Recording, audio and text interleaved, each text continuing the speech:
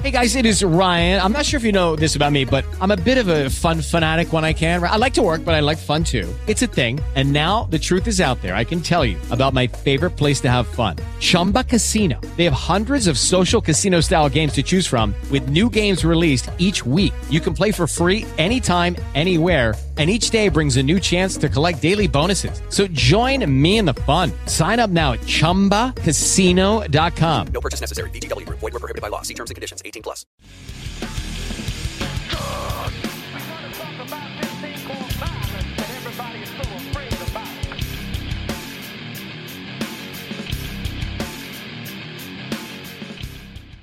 Hey everybody, Patrick Connor here, and welcome to the Knuckles and Gloves podcast. We have a very special guest today. As you guys know, sometimes I do some interviews, sometimes do some talks with some people who aren't normal co-hosts. And today I have my buddy, Holly Lawson, who's coming back from, oh my gosh, almost 10 years of not fighting. But I've been seeing you in the gym. I've been seeing you out there training, and then you announced you're coming back. Man, a lot of people are excited. How are you feeling? I'm excited. Thank you. Thanks for having me. I appreciate it. It's also nice just to talk to somebody that I'm friends with, so I feel comfortable with this. It ain't going to CNN, so we're good. I mean, it might. I can't guarantee it won't. So. I'm feeling good. I'm 2 weeks out of fight, which is, stuff is sort of dialing in, weight cut, which I haven't done in a while, which to be honest is like the least fun part of boxing. All fighters know this. Definitely the least fun part, but everything's cool. I'm kind of really excited about this fight. I'm excited to be fighting at home. I have a lot of people that I've kind of gotten to know in the last 10 years, and it has been 10 years, which seems like so long, but also seems like the blink of an eye. And they'll have the opportunity to come see me fight, and the fight will be streamed. Not sure exactly. There's an app, and I do not have the logistics yet, but they will be streamed. So you can watch it kind of internationally, which is cool. And I'm really stoked. I'm excited to be coming back. So, I mean, you're looking at your record, and that's probably one of the first things people are going to go, well, before that, I should preface it by saying, if anybody does know you, they're going to often know you from social media, like from Twitter. You're hanging around Twitter. I love friends with a lot of us on Twitter who are in the... Twitter's the one I like. Twitter's the social media I enjoy the most. It seems almost kind of like the most real. I could be off on that, but it definitely, people drop some real shit on there anyway. But,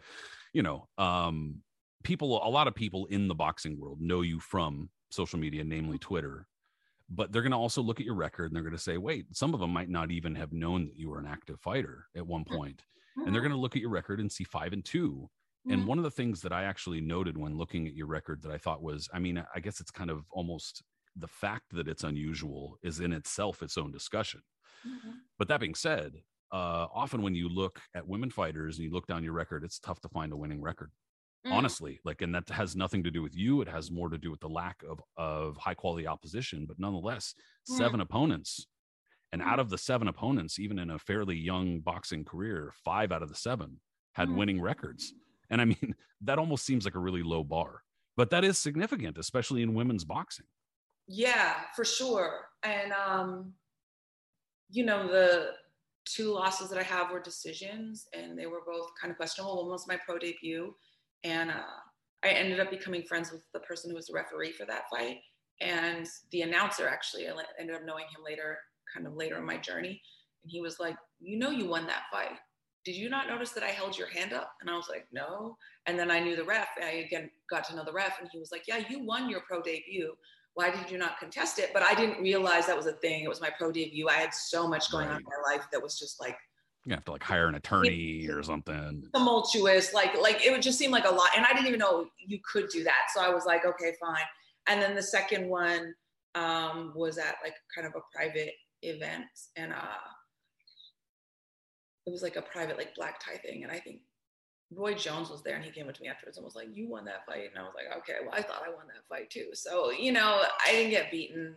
But yeah, I definitely fought winning opposition. I wasn't allowed to, my coach now, who I had after 3 fights, so I had for the last 4 fights of my career, wouldn't let me fight. Like I remember I was offered a fight with someone who was turning pro, and she was like, at the time she was like, I don't know, early 40s or something, right? But she was turning pro at that age. And she didn't really have an amateur career or anything. It was just somebody who was offered as an opponent. Yeah, so an older novice or whatever. Yeah, and they were like, it'll be a quick win. And my coach was like, no. And I was just like, come on, like, can't I just get an easier? And he was like, no, like, you're not going to learn from that. So that was no quick wins. Yeah, and I mean, that kind of is the MO with a lot of people. Like if you look at a lot of people with, particularly women, because of the shallowness or the lack of depth in some competition, you see people now primarily, I think, we're being built a little bit more like the men are built. And so they're given a lot of fights with these people with kind of like questionable records and stuff, which, if we're being like candid, is one of the things to give Clarissa Shields props for, you know? Yeah, that she's been developed. And well, there's a lot to say. People have a lot of things to say about her, but you know, she's actively opted not to take that route, and I commend her for that. Right. And there's often a lot of guidance and development when there's money behind fighters. And she has, you know, consistently said that she wants to fight the best opposition. And for the last few years, she actively has been doing, she actively has been challenging herself, whether it's in mixed martial arts or in boxing. Speaking of which, though, I did notice that you had one fight on a Bellator card. Yeah. How was your foray, your toe dipping into mixed martial arts? How did that come about? I didn't love it. I was offered this opportunity, and I was offered this opportunity to train with a camp that are really fantastic. And at the time, I couldn't get a boxing match. I couldn't get anyone to. So when I was fighting consistently, my thing that I was always saying was, you don't need to like promote all of women's boxing. You just need to promote a couple of people. Like ESPN has only signed one woman. They are actively promoting one woman. And then turning around and going, oh my God, we have women's boxing. You know, yeah. And it's fine. Like, and I'm not, this is not to slam Top Rank at all. Sure. But I am saying that they only have one person and they're doing it. And at the time I was like, I can carry that load. Like if you do that, if you line me up with in the way that people have been lined up, I can absolutely do that. And people weren't able, I think, to see that vision. I think there also wasn't the platforms available, really. I think streaming service have really opened up for women. I think like people streaming and needing more content created a space for people to be a little more accepting for women in fighting. I think that was one of the things that's not necessarily discussed all the time. It's like, oh, well, women's boxing's open up. It's like, yeah. And part of the reason is because there's more platforms now. So there's more opportunity and they just need more content. And they understand that there's more people watching. There are women who watch these things and there are people who enjoy that. And so I was offered this opportunity to fight. And I trained for not a really long time.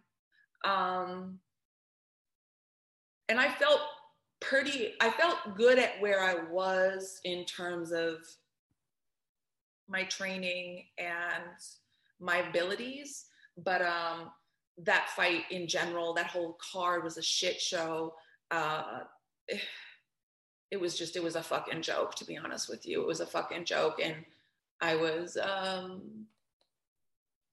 you know, I have ideas about why I was encouraged to do it, but ultimately I think, you know, it wasn't a good decision on anyone's behalf, primarily mine, I suppose.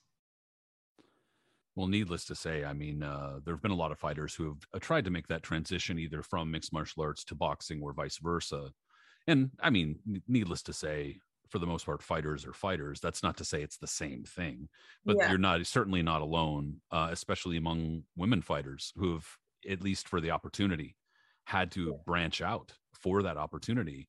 Yeah, and to be fair, Scott Coker had just taken over Bellator. I was the first woman that he signed, I think, there. He was always very kind to me. I think he kind of understood marketability and the buying power of people. And I give him tons of props for that, actually. You know, he did that on Strike Force with Gino Carano and Cyborg and stuff. So he understands women's fighting. what I realize is like, well, I like jujitsu. Like, I don't love MMA. I love boxing. I don't love MMA, and I don't love fighting. You know, I have a lot of friends who are MMA fighters, and I respect all of the disciplines. And there is a ground rule of like respect with everyone. But I don't love MMA in the way that I love boxing. Boxing's always going to be my first love when it comes to combat sports. I like all sorts, but boxing's different. Well, you're a bare knuckle fan, I see, which is wild, yo. Bare knuckle boxing is wild. You know, it's at a very strange juncture right now as far as its development, where it's like it's really on the cusp of kind of being more legitimate and mainstream, but it's tough. It's a tough sell. It's bloody. It's brutal. It's it's usually pretty abrupt.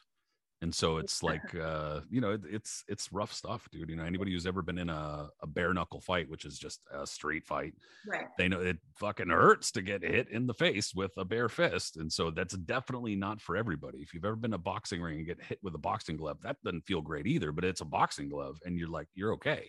You know, you get hit with a fist and like, you're not okay. Yeah, so I can imagine it's not something I have any interest in. So in the last, it's really been a development over the last few years, but it's especially been in the last year or so. Needless to say, there's been a lot of dust kicking up about women's boxing. You were talking about that a moment ago, and the discussion for such a long time is like, well, who wants to see that shit because it's not bringing in money, and look at the ratings it does, and all this type of stuff. That was the kind of the argument. The argument that was the carbon copy argument. It won't sell. It's but the easy response to that, which never got a response itself, was then, but it's not getting the opportunity to sell. Right. You're not putting money into it. You're not doing anything to promote it the way you're promoting men's boxing. So how could you possibly know the potential output when you're not putting it in? And it's like, and nobody ever had a serious answer to that, because they would always fall back on like, what about Christy Barton? What about Mia St. John? What about this person? It's like, first of all, those are outliers. Okay. And second of all, they were viewed differently than how is women's boxing right now is developing. Right now, they were a little more of like a sideshow and a little less viewed as precisely legitimate singular athletes. And while the sex appeal aspect of it is obviously still part of it, it's not as big a part of it currently. And there's more focus on the skill and the opposition. So do you feel as though, it seems as though you agree with what I'm saying. And do you feel as though, if so, that's one of the reasons why you're taking this opportunity now, why it's like it's time? Yeah, I do. And I also think there's space in the sport, in both boxing and like in women's boxing, but in boxing overall, for different people to be represented and different opinions to be represented. And, I think a lot of times what happens is people fall in line with what's the word? I guess like an equation that they deem kind of acceptable or whatever. Boxing's very resistant to change. It is. But, somebody who's done a really good job of that is Eddie Hearn. I will say, like, from the outside, what Eddie Hearn has seemed to realize is that it's about marketing, and there will be an audience if you give it to them. And not every woman has to be the most skilled, but some of them are just going to be out there. And if somebody wants to show up to a weigh-in in a G-string with her tits out, let the men argue her, and then she's going to fight. And I don't disagree with that. I think that there's space for everyone. And I think that if that's drawing eyes to a sport, it's fine. I think possibly when I was fighting before, I was a little more resistant to that. Like, I think I was like, oh, I'd really like to be accepted as an athlete. But maybe perhaps the older I've gotten and the more settled I've gotten in like my politics as well, the more I've understood that just like, girl, take the money, make the money, take the money, give yourself a platform, give yourself an opportunity. I have some issues with like, I think like most boxers with like YouTube influencer stuff, like it's questionable to me. I feel some kind of way about it, but that's different than somebody who is wanting to be a boxer and just, is following a different lane than like the quote unquote traditional athlete and the traditional female athlete necessarily. Well, I think that, especially knowing you a little bit more, knowing you and kind of your belief system and politics a little bit more than most probably, obviously that has been a contentious issue as far as how are women fighters marketed and promoted and what is used to promote them. But I think that the fundamental misunderstanding that so many people in boxing, the vast majority of them are men in boxing, misunderstand something they just don't understand, is this has nothing to do with whether or not it's okay for a woman to wear a G-string or lingerie or a bikini or whatever it is, or sell herself in a sexual manner. The part is that she is doing it and not you. Exactly. That's exactly it. There's a very big difference between someone actively choosing to market you in a specific manner and perhaps impressing what they want to get out of you onto you in order to sell A, B, C, D, E, whatever it is, be it boxing or whatever, as a woman. And there's a whole other thing with, as a woman, having autonomy over your body and what you do with it and how you look and how you show up in the world and what you want to do. And if you want to show your tits, then you want to show your tits. Like, I don't have any issue with that. And that doesn't make you dirty. It doesn't make you bad. It doesn't make you slutty. It doesn't make you any of those things. There's not anything with that. And I think, and again, I guess this comes down to like politics and kind of belief systems, which is what you touched on. And I'm, pretty outspoken about mine, and I have spit it, because anybody who doesn't like it can shut it off. Stuff, and I think that when I was boxing before, I definitely was a little more, my politics have always been my politics, and the things I believed in have always been fundamentally the things I believe in. But I think I was less likely to be outspoken because I was a little concerned with boxing being a male-dominated sport and having men running it and having them look at me and think of me in a certain way. And I think now I just don't give a fuck. And the truth of the matter is, like, women have the right to bodily autonomy in all manners. I mean, not necessarily in the United States right now in terms of what they can do with their. It's an ongoing discussion. Right. But women can do whatever they want to do. And it does not, there's no value placed on that. And it's not, and then anything that's like placed on women that has to do with propriety or showing up in society in a way that is proper is always rooted in a patriarchal, like, oppressive system. And the root of those always like comes down to white supremacy. So if people are telling Clarissa Shields they don't like her hair or how she wears her hair, it's because it's a patriarchal system and it's men largely who are telling her that they don't think it's proper, whatever, but that's rooted in white supremacy. It's always rooted in, like, particularly I'm using her as an example with like anti-blackness, right? So it's a super woman, right? It's a super easy example because people are constantly going in on her, like, to a point where it's like, shut the fuck up, dude. For things that is none of their fucking business, and honestly, or things that white fighters or white male fighters do all the time but don't get shit for it. Female fighters do all the time and they don't get any slack for it, and I think that still exists. I think that's a thing. But I think now part of my deal, I guess, is that I don't really give a fuck. And I think there's space for somebody who thinks like that. Like, I don't feel like I need to wedge myself into some uniform position in order to fit in boxing or in this space. And I think there are a lot more people in the world who think like me than not, actually. And I think boxing in a lot of ways is fairly antiquated and fairly white and patriarchal, but I think there's a lot more progressive people, and there's a lot of people who like fighting that you don't think like fighting, but they are not welcomed into the sport. They're not given the opportunity to learn about the sport. They're not welcomed into fight space. And a lot of times when they butt heads with the politics that are associated with boxing, which are, again, antiquated and like patriarchal and pretty shitty a lot of the time, they don't want to engage. And I'm not mad at them for not wanting to engage, but maybe it's time that there was somebody who was able to kind of shoulder that and was willing to, like, take that hit. And I'm kind of there. Like, I don't I don't really give a fuck what anybody thinks about me. Like you're some dude on Twitter and you want to talk to me about like what I look like, or you have some racist shit for me, like bring that shit on. Like you don't like my politics. Oh, you don't like that I think we should abolish the police. I'm so sorry, but you know what? I don't fucking care.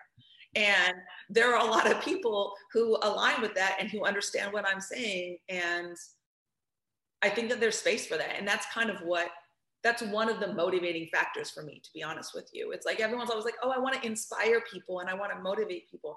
And you want to motivate people to burn it down. Burn this bitch the fuck down. Build systems that uplift us, build systems that keep us healthy. Hey, I'm not laughing at you. I'm laughing with build you. Systems that help us, and be that societally or be that within the sport of boxing. Like I want to make boxing welcoming to people. I want different types of people to feel welcome at boxing. And if you show up to one of my boxing matches, it's not going to be typical boxing fans. It's going to be my fans. It's going to be my friends. And they are super diverse. They are super educated, and they're going to show the fuck up and take up space. And that's what the fuck I want. And I think to boxing, they're being stupid because you're missing out on this market and this demographic that is educated and will spend money and want to believe in something and want to believe in someone, but they don't have anyone that they can find that aligns with their beliefs or that they want to root for or that they like as a human being. And I think that, I'm not for everyone. Let's be clear. Like there's going to be a lot of people that aren't going to like me, and that's fine. But over the last few years have encountered a lot of people out of the blue that I've met in person or something. I'm like, oh yeah, I know you from Twitter. Oh yeah, I know you from whatever. Like I fuck with what you're saying. There was a young man who came into my boxing gym like 3 months ago, and he kind of interrupted me. I was working out, it was fine. He's lovely. His name's Daniel. And he was like, hey, you're Holly Lawson. I was like, yeah. And he was like, I wanted to tell you, I follow you in boxing, and I box here. He boxes in the gym. And he was just like, I really like all of the things that you say about social justice on social media.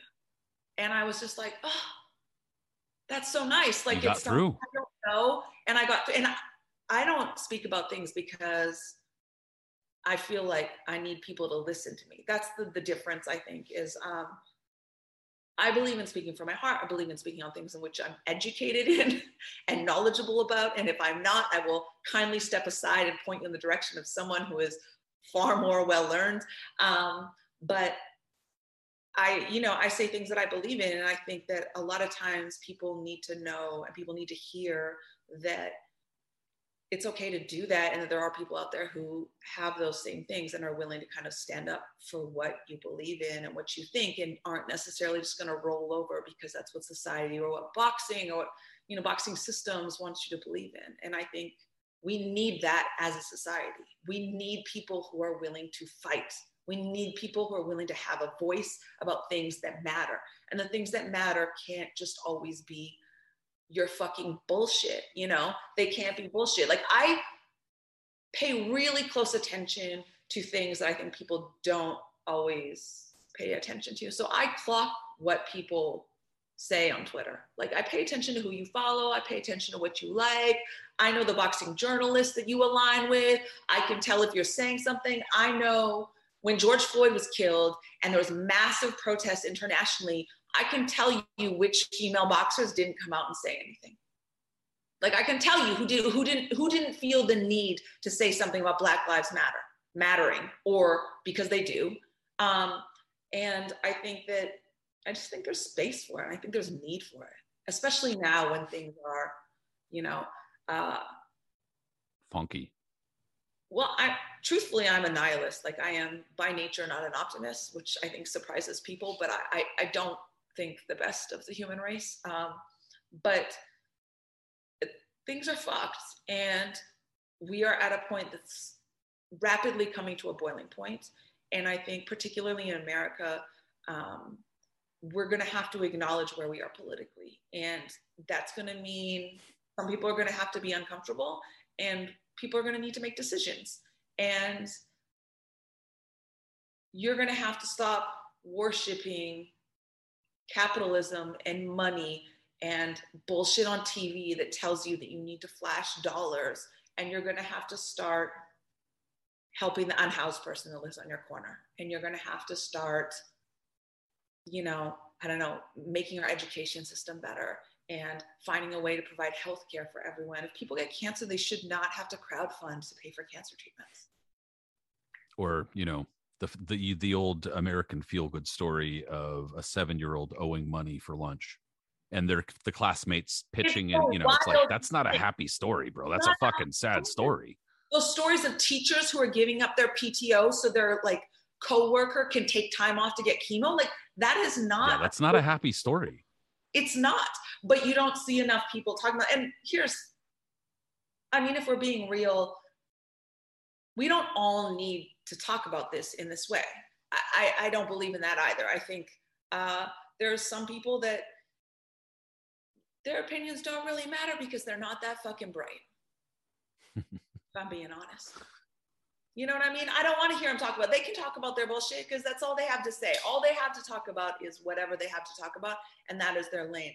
But it does not mean that there are not people out there, athletes, boxers, people in the space of boxing that believe in things and are intellectually able to uphold these conversations and are able to discuss this. And I'm hoping that we find more of them. Like, I'm always bummed when I'm on Twitter and I'm the only boxer talking about something that seems like a really big deal politically to me. And not just to me because I'm a woman or because I'm a woman of color or because I'm an immigrant, like none of those things. Like just because I'm a human being who lives where I live and who is engaged in the world in the way that I engage, I'm always disappointed when, and I follow a lot of boxers, and then obviously the people I follow, they come through my timeline. So it's like, I'm constantly disappointed that no one's there speaking, you know, truth to power or saying things that are maybe a little contentious to the majority or willing to engage in conversations about things. It's disappointing, truly. I'm hoping we find more of them. I think that there are more of them, and I think that you're right.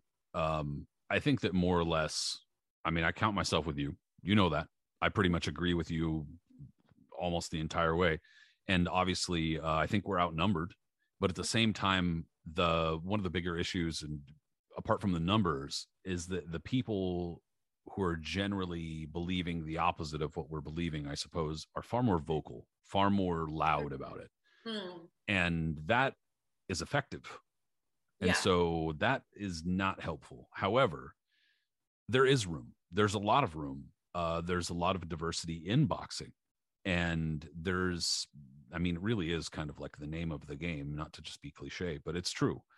And especially now with women's boxing opening up the way that it is, if we are to expect boxing to continue and to progress, there's going to have to be some changes on the overall belief system. And there's going to have to be some changes as far as what the sport itself is open to or whatever, either whether that's women's boxing or whether that is a fighter taking a knee during the national anthem. Can you imagine what would happen? Like, I mean, you know, like they're bad about it. I don't stand for the national anthem. Like they're bad about it in football. Stand for the national anthem, but like, has anyone like? I've never even seen that attempted in boxing. So, I mean, I don't know. But the point being, you know, it's a very difficult thing to navigate. And I think that that's a tough road. That's a tough road. And I do admire you for taking it and for sticking to your beliefs. I do have to ask, and I mean, this is kind of a cliche question in and of itself, but just out of curiosity, just because I've never heard you tell the story, how did you get into boxing? What's the connection to boxing? Like young connection, I suppose, if you have one. No, I wasn't into boxing. I didn't start boxing until I was in my early 20s. Okay. I was living in LA and I wanted to get in shape and I needed to lose some weight. So I went to a gym and there was a boxing class started at a gym, and the instructor was a former world champion. And he was like, "You're really good. You should go to a boxing gym." And I just loved it. And he was like, "You're really good. You should go to a boxing gym." And at the time, I just started working at Amoeba Music, and the owner, Jimmy, had been an amateur boxer when he was younger. And he was like, "You know, there's a really famous boxing gym down the street."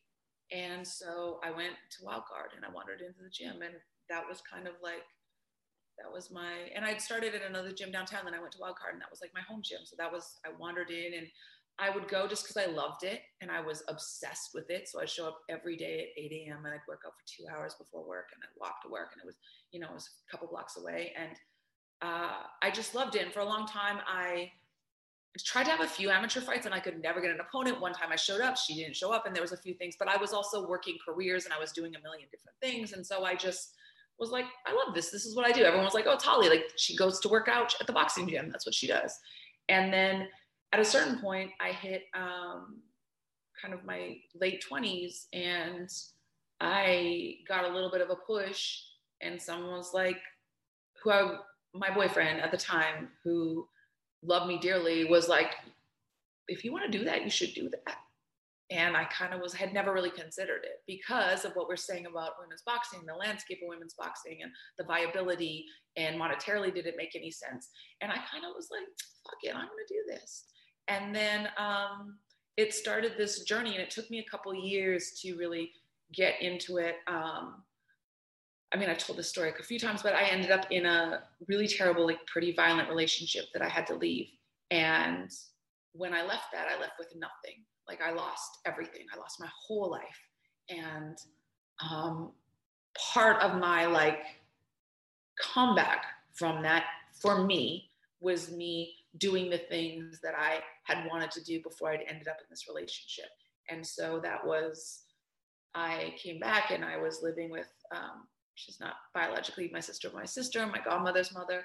And she was going to school at the time, and I would take her kids to school and I would pick them up, and then I'd go to work and I'd go to the gym, and like we had this situation. And then that was like the first month or two where I kind of like needed to get back on my feet because I had lost everything.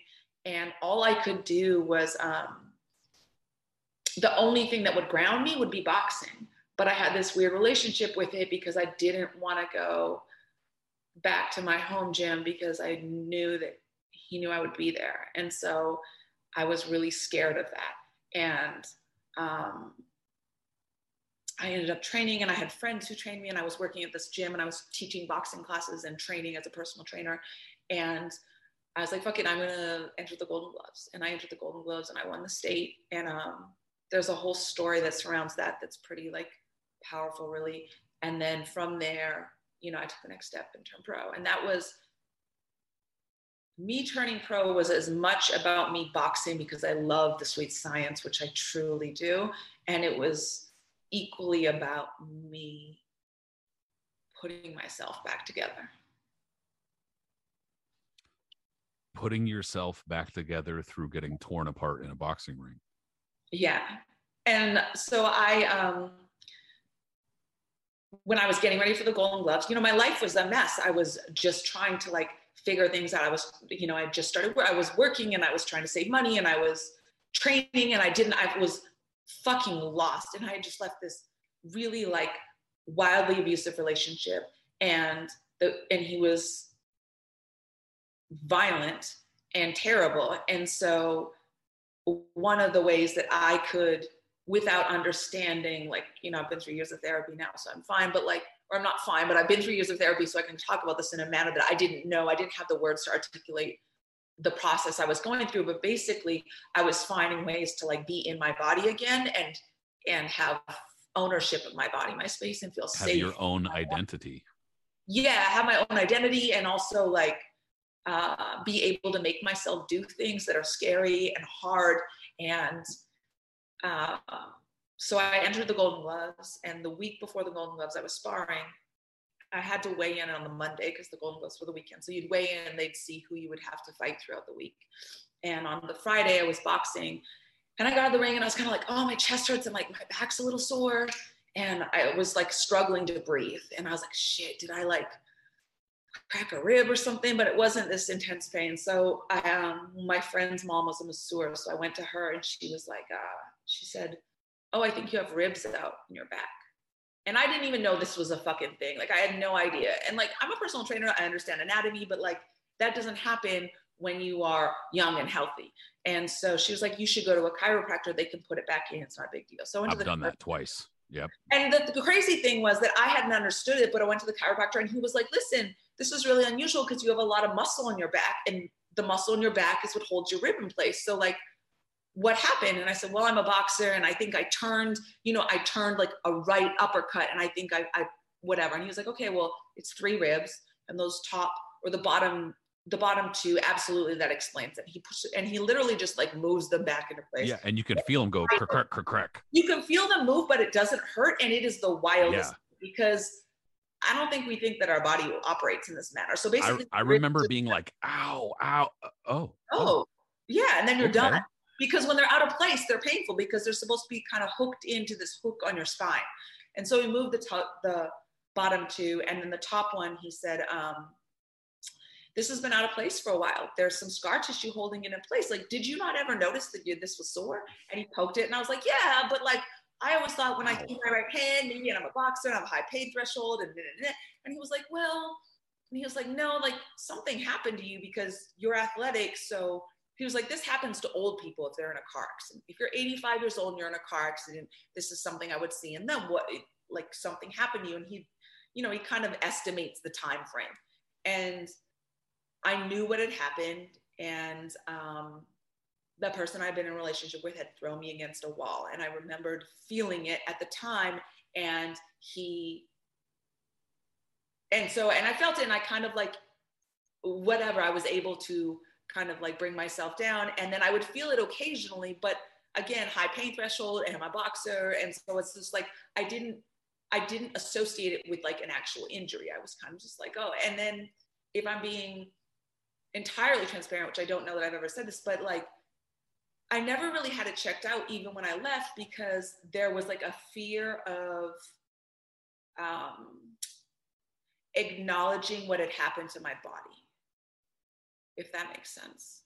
And so there was this like probably unconscious fear of that like kept me from doing that. And I'm like, fuck it, you just do it, you grin and bear it and you work through it. That's what you do. And that's what all fighters do. Like if you ask any fighter who's gone through some shit and who is working through some stuff and who is me and is working jobs and training and like you have family stuff, like you look at these stories of fighters and like people from the outside are always like, how do you do this? And it's, you make yourself do this thing. So he put that rib back in place and it was painful because he had to break some scar tissue to put it back in place. But when he did, I was like, okay, well, I'm going to fight in the Golden Gloves next week. And he was just like, no, like, don't do that. And I said, well, am I going to be injured? And he was like, no, like it might come out again just because I just put it back in place. But like, if you leave it alone for a couple of weeks, it'll heal. It'll never happen again. You'll be good. And I was like, well, what if I do fight and it comes out? Like, what's the worst that can happen? He was like, well, you can come back and I'll put it back in for you. But like, I really don't recommend it. And I was like, okay. And I was like, okay, yeah, I'm not going to do that. And of course I did that because this is me and that's what I do. Just put it back in, buddy. Don't worry about it. And I won the state championships. And like, that was the thing. And that was the moment that I really was able to kind of step out of the like pain of dealing with this. Well, it was like several birds with one stone, Yeah. And it was like, that was the, and my life didn't magically turn into some fairy tale at that point, but it was a moment where I had this understanding that carries me off through a lot of things. And I use that story and that analogy. I do a lot of speaking to young girls because that's kind of what I think maybe my purpose is like, my purpose is like to be the person that I probably needed as a child.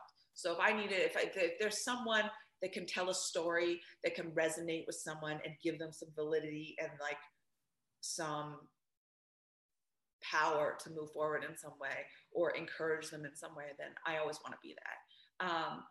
And so when I'm telling this story, the gist of it generally is just that we all carry this like pain and these burdens around with us, but you're never going to know what they are until you like address them and amend them and fix them. So like, if you don't put your rib back in place, you're never going to know your rib's really out of place. You're just going to walk around with this kind of nagging pain on your scapula. And every time you throw a right hand, it's going to be a little and sometimes it'll be more sore than others and it might get inflamed and you might not be able to do like a pull up properly or something, but you'll get through life. But the second that you have somebody see that, recognize it, help you put it back together in some way. Even if it hurts you, the process of putting that rib back in, of course, this is just an analogy, then you can— It's a good analogy. You can understand the pain that you've been carrying around and the things, and you can't get rid of that weight until you can see it and recognize it and do what you can to amend it. And that's something that I use in my life every single day. That is the thing that drives me largely. You know, Holly, I thought we were just going to come on here and have like a friendly conversation. What are you doing to me? Okay. No, honestly, needless to say, a lot of this I didn't know. Yeah. A lot of this other people who are going to be watching or listening didn't know. And this is important thing. This is important stuff for people to understand because it's outside the scope. Well, I'll get back to that in a second, but it's generally speaking outside the scope of what people hear as far as fighters' backstories and life stories. We hear a lot of cliched stuff, and we hear a lot of things that are like the kinds of stories we hear all of the time for every fighter. Right. But, you know, it's kind of like, as you said earlier, there are far more people with these experiences, these kinds of experiences and that kind of pain, whether it's literal rib pain or that proverbial pain that they carry around and don't know how to get rid of it or even just address it. And it's important to be able to do those things. And it's important to be able to recognize that that's okay to do those things, that it's like being tough is good, but it's a different kind of tough to be able to look inward and know that there's something that needs to be fixed inside. You know, it sounds like back in 2012, you had 4 wins in, was it 3 or 4 wins in a row? 4 wins in a row, right? Yeah. It's a lot of momentum, especially for, you know, in women's boxing. Yeah. What have you been doing in the last 10 years? People are going to ask that. I mean, so to be clear, I did not stop boxing because I wanted to stop boxing. I stopped boxing because I didn't make any money. I had someone who was managing me, and that's managing me in air quotes there. And when he had spoken to me about managing me, he didn't work in boxing. And my thing was like, this is what you need to do. You just need to sell me. I can carry it. I am articulate. I clean up pretty well. I speak well. I'm good on camera. Just I can do this. You just line me up. And that relationship did not work for many reasons, primarily because he was not great.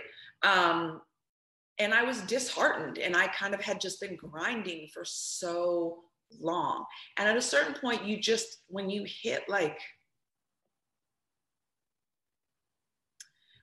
the bottom so many times, and you're just like, ugh, I'm so tired.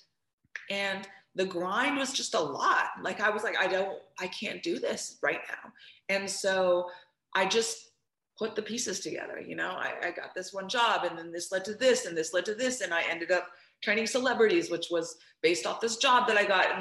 And it led to me working in Hollywood. And that's, you know, the bulk of my clientele now is that, and I'm training. And you'd asked me in my early 20s or in my mid 20s if I had been, or late 20s, if I wanted to be a personal trainer. I would like, no, that's not really for me. Intellectually, I don't find it super stimulating. It's not my deal. You know, I come from an arts background. Like painting is my first love, but I really like what I do, and I really like helping people. And I think I had found this lane that allowed my gifts to really shine. And my gifts aren't like, I'm not a fucking meathead. I don't believe in that shit. I don't believe in the rah, rah, rah that's associated, or a lot of the really unhealthy stuff that comes along with the supposed wellness industry now. But I think it gave me a space to be really a little bit of a healer, and to work on myself a little bit, or a lot. And that's what I've been doing. And I think now I'm at a place where I'm like, this is what I want right now. Like, I have this window of opportunity. I don't want to fight for forever. I'm not saying I want to come back and fight for 10 years. Like, I see this road to this destination, and this is the destination. And I know that if I bust my ass, I can get there. And I also know that, again, the landscape is different. The climate is different. I think it's probably more welcoming to a person like me. And I think there's space for someone who really cares about the world. I think boxing, but everyone in general needs somebody who's willing to fight for them right now. you know, and I think one of the things about boxing that's often discounted is, and I think with women's boxing largely too, but I think part of the problem with boxing now, when everyone's like, oh, there's no superstars in boxing, there's no, whatever, even people with like large followings or huge platforms or whatever, if people don't connect to you emotionally and don't like you, nobody really cares. And one of the cool things about boxing has always been that your favorite fighter could lose a fight, but it wouldn't matter because they'd still be your favorite fighter. And most of the time, your favorite fighter is your favorite fighter for some intangible qualities as well as their skill. So it's not just their skill set, it's also there's something in their personality or their backstory that represents you in some way, and you feel aligned with them in some manner. And I think we need more of that. I think we need more people being less plastic and more people being their authentic selves so people can really root for them as people. And I think there's space for that right now. You know, the things I care about the most are all tied to social justice and largely rooted in like food justice and access to food right now, because it's something that I understand in terms of nutrition. And that's something I'm super passionate about. And I have a few projects that I'm working on with that. And that's something I really care about. And I think there's really space. I think that people love Muhammad Ali because of who he was, as well as his boxing, right? And he's the easy go-to answer. He's the easy example for that. But I think there's been many boxers over the ages that have been that and have been kind of like the people's champ or whatever. And I think we're sadly lacking that. But I think it's a lot because people are afraid to be authentic because they don't want to spoil sponsorship, or they don't want to step outside of whatever, or maybe they just don't care. I don't know. You know, this is me. Well, you see a lot of on social media. And I mean, social media might not be the greatest way to judge people, much less fighters. But nonetheless, that's all people have access to. So it's like, that's what we got to judge you. Mm-hmm. And you do see a lot of fighters. It's not, I'm not suggesting that inspirational quotes are meaningless or don't help. I mean, but just putting out something like, you know, the haters going to keep me grinding, grind on the haters. Is like, you know what I'm saying? Like something like that is just kind of like, that's meaningless. That doesn't help you. That doesn't help me. That's all that's doing is like getting some numbers on your social media. It doesn't do anything. And whereas the root of that is based in like hustle culture. And if you look at the root of like hustle culture, it's based on capitalism and like having to like turn your body into something that you're going to sell for money. Right. Work 4 jobs if you have to. And it's like, fuck that. I don't want 4 jobs. I want one job that pays me all right. That thing is not healthy. And we shouldn't be living like that. Like we shouldn't have to be working 4 jobs to survive. No one should. And people existing because they exist as a human being makes them valuable. Like you're valuable just because you exist. You deserve access to food and education and housing because you're a human who exists. And I think that, yeah, so I don't disagree with you. I think that there's a lot of that. And it's interesting because social media, I'm not super into it. I'm also older. So I'm not like, I didn't grow up with a phone in my face, right? I grew up at a time that when I left Canada with a backpack and I took a bus to Mexico to go to Chiapas to work with the EZLN. And so there will be some people that will listen to this. I didn't know that. God damn. And they will understand so much about me from that. And a lot of people will not. But I took a bus. There were no cell phones at that time. I mean, people had them, but like regular people did not really just have them all the time. And for anybody, sorry to interrupt you, but for anybody who listens to that and they're like, gee, what? Chiapas is down in the far south of Mexico in the kind of like jungle portion of Mexico. And in the last few decades, there's been just absolute ravaging warfare between basically competing political factions to the point where people around the southern border of Mexico are like in poverty. Like it's not a good deal. And the EZLN is an organization that is comprised of indigenous groups there on the Guatemalan. Chiapas is right on the border to Guatemala.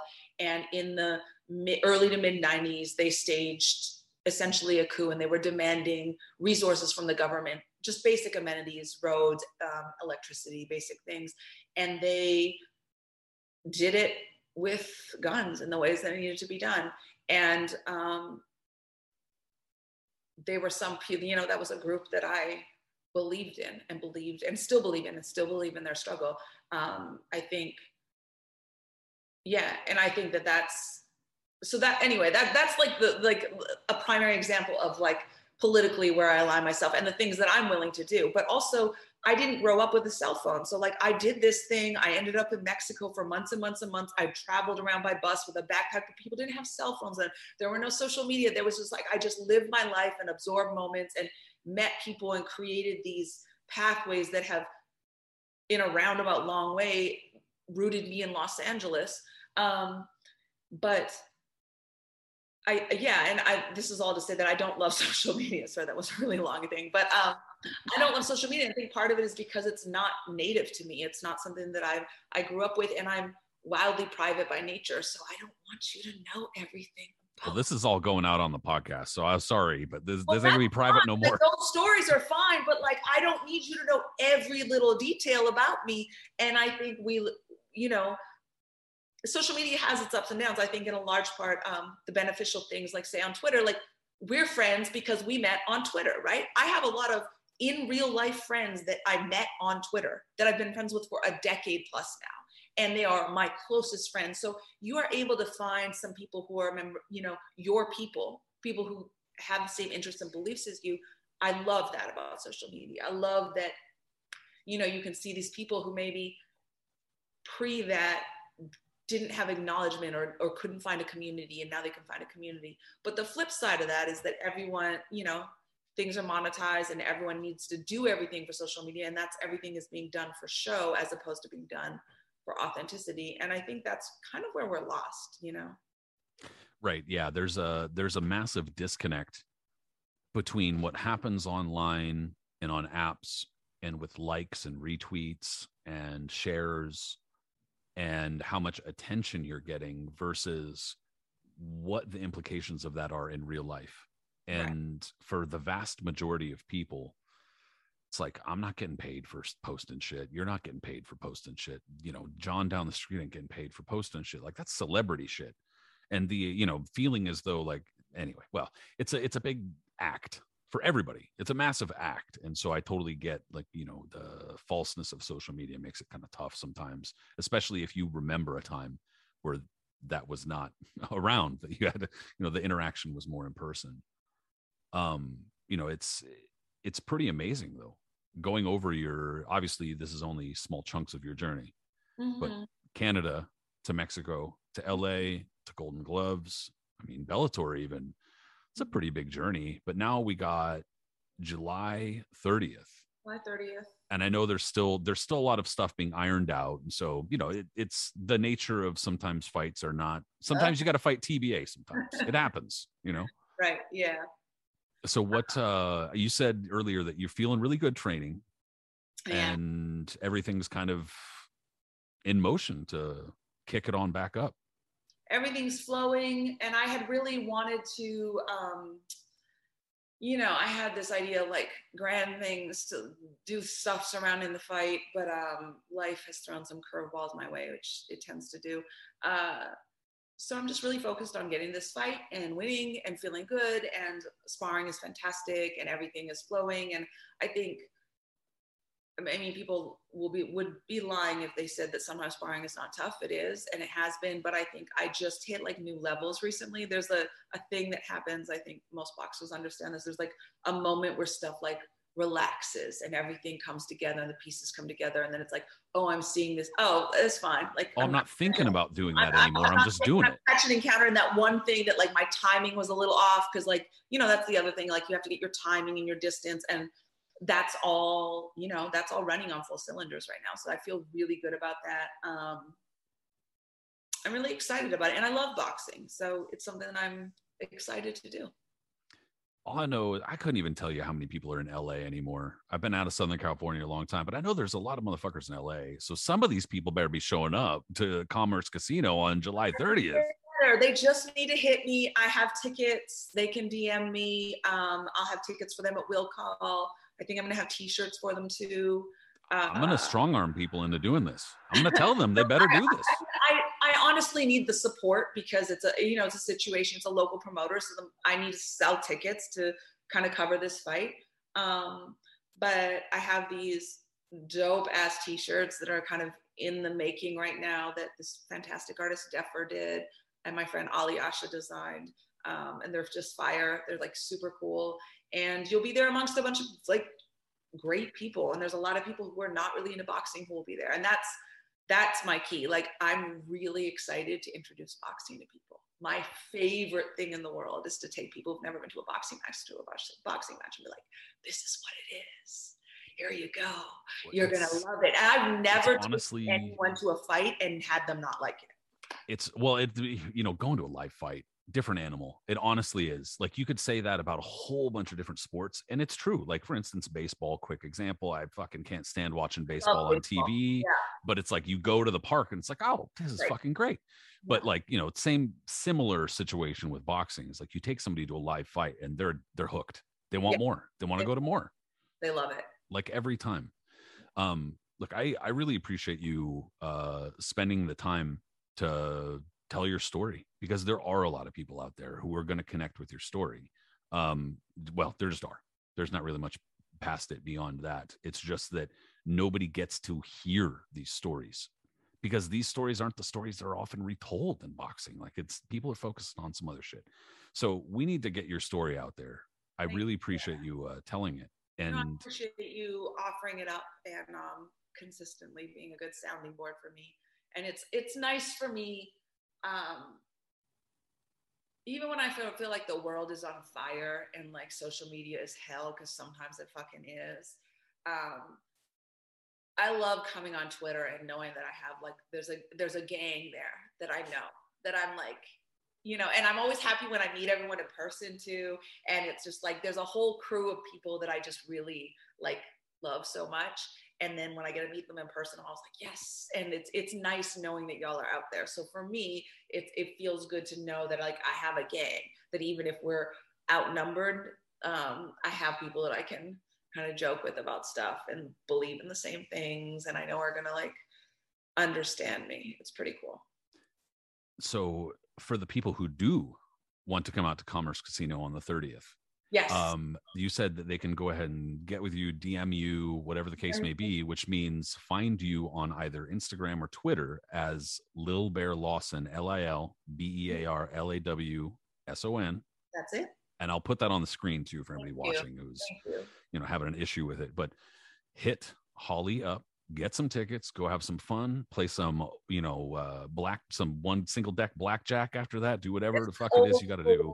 Casino that has not necessarily been updated in a while, but it's a scene because of that. And the fighting, they built this like outdoor area. It's kind of like it sounds terrible, but it's like a giant tent room, but it's huge. It holds like a few thousand people, I think. Yep. It's massive. And the fight's in there and the energy is great. And you'll be with great people. There'll be entertainers there. There'll be some rappers there. There'll be a lot of people there. And, you can make friends with some cool people. I know some great people and they'll be there. And then you'll get to see the first leg of the Holly Lawson comeback in person. And you can say a couple of years from now, I was there. Yes. And please, if you do, DM me for tickets, come say hi afterwards. I love nothing more than meeting people, especially if like we've interacted on social media in some way. I love meeting people in person. It's like the greatest thing to me. So to close it out, thank you so much, everybody who either listened in or watched, whatever the case may be. If you did listen in, please go ahead and find Holly, where I just told you, either on Twitter or Instagram as Little Bear Lawson. Also find the Knuckles and Gloves podcast on both Instagram and Facebook. Also, I'm on Twitter individually, Patrick M. Connor, but not O'Connor and not Mick Connor. I don't know where the fuck got Mick Connor cut. Who? That's not even a name. Anyway, yeah. So everybody, thanks so much. Holly, we will talk soon, and good luck. You.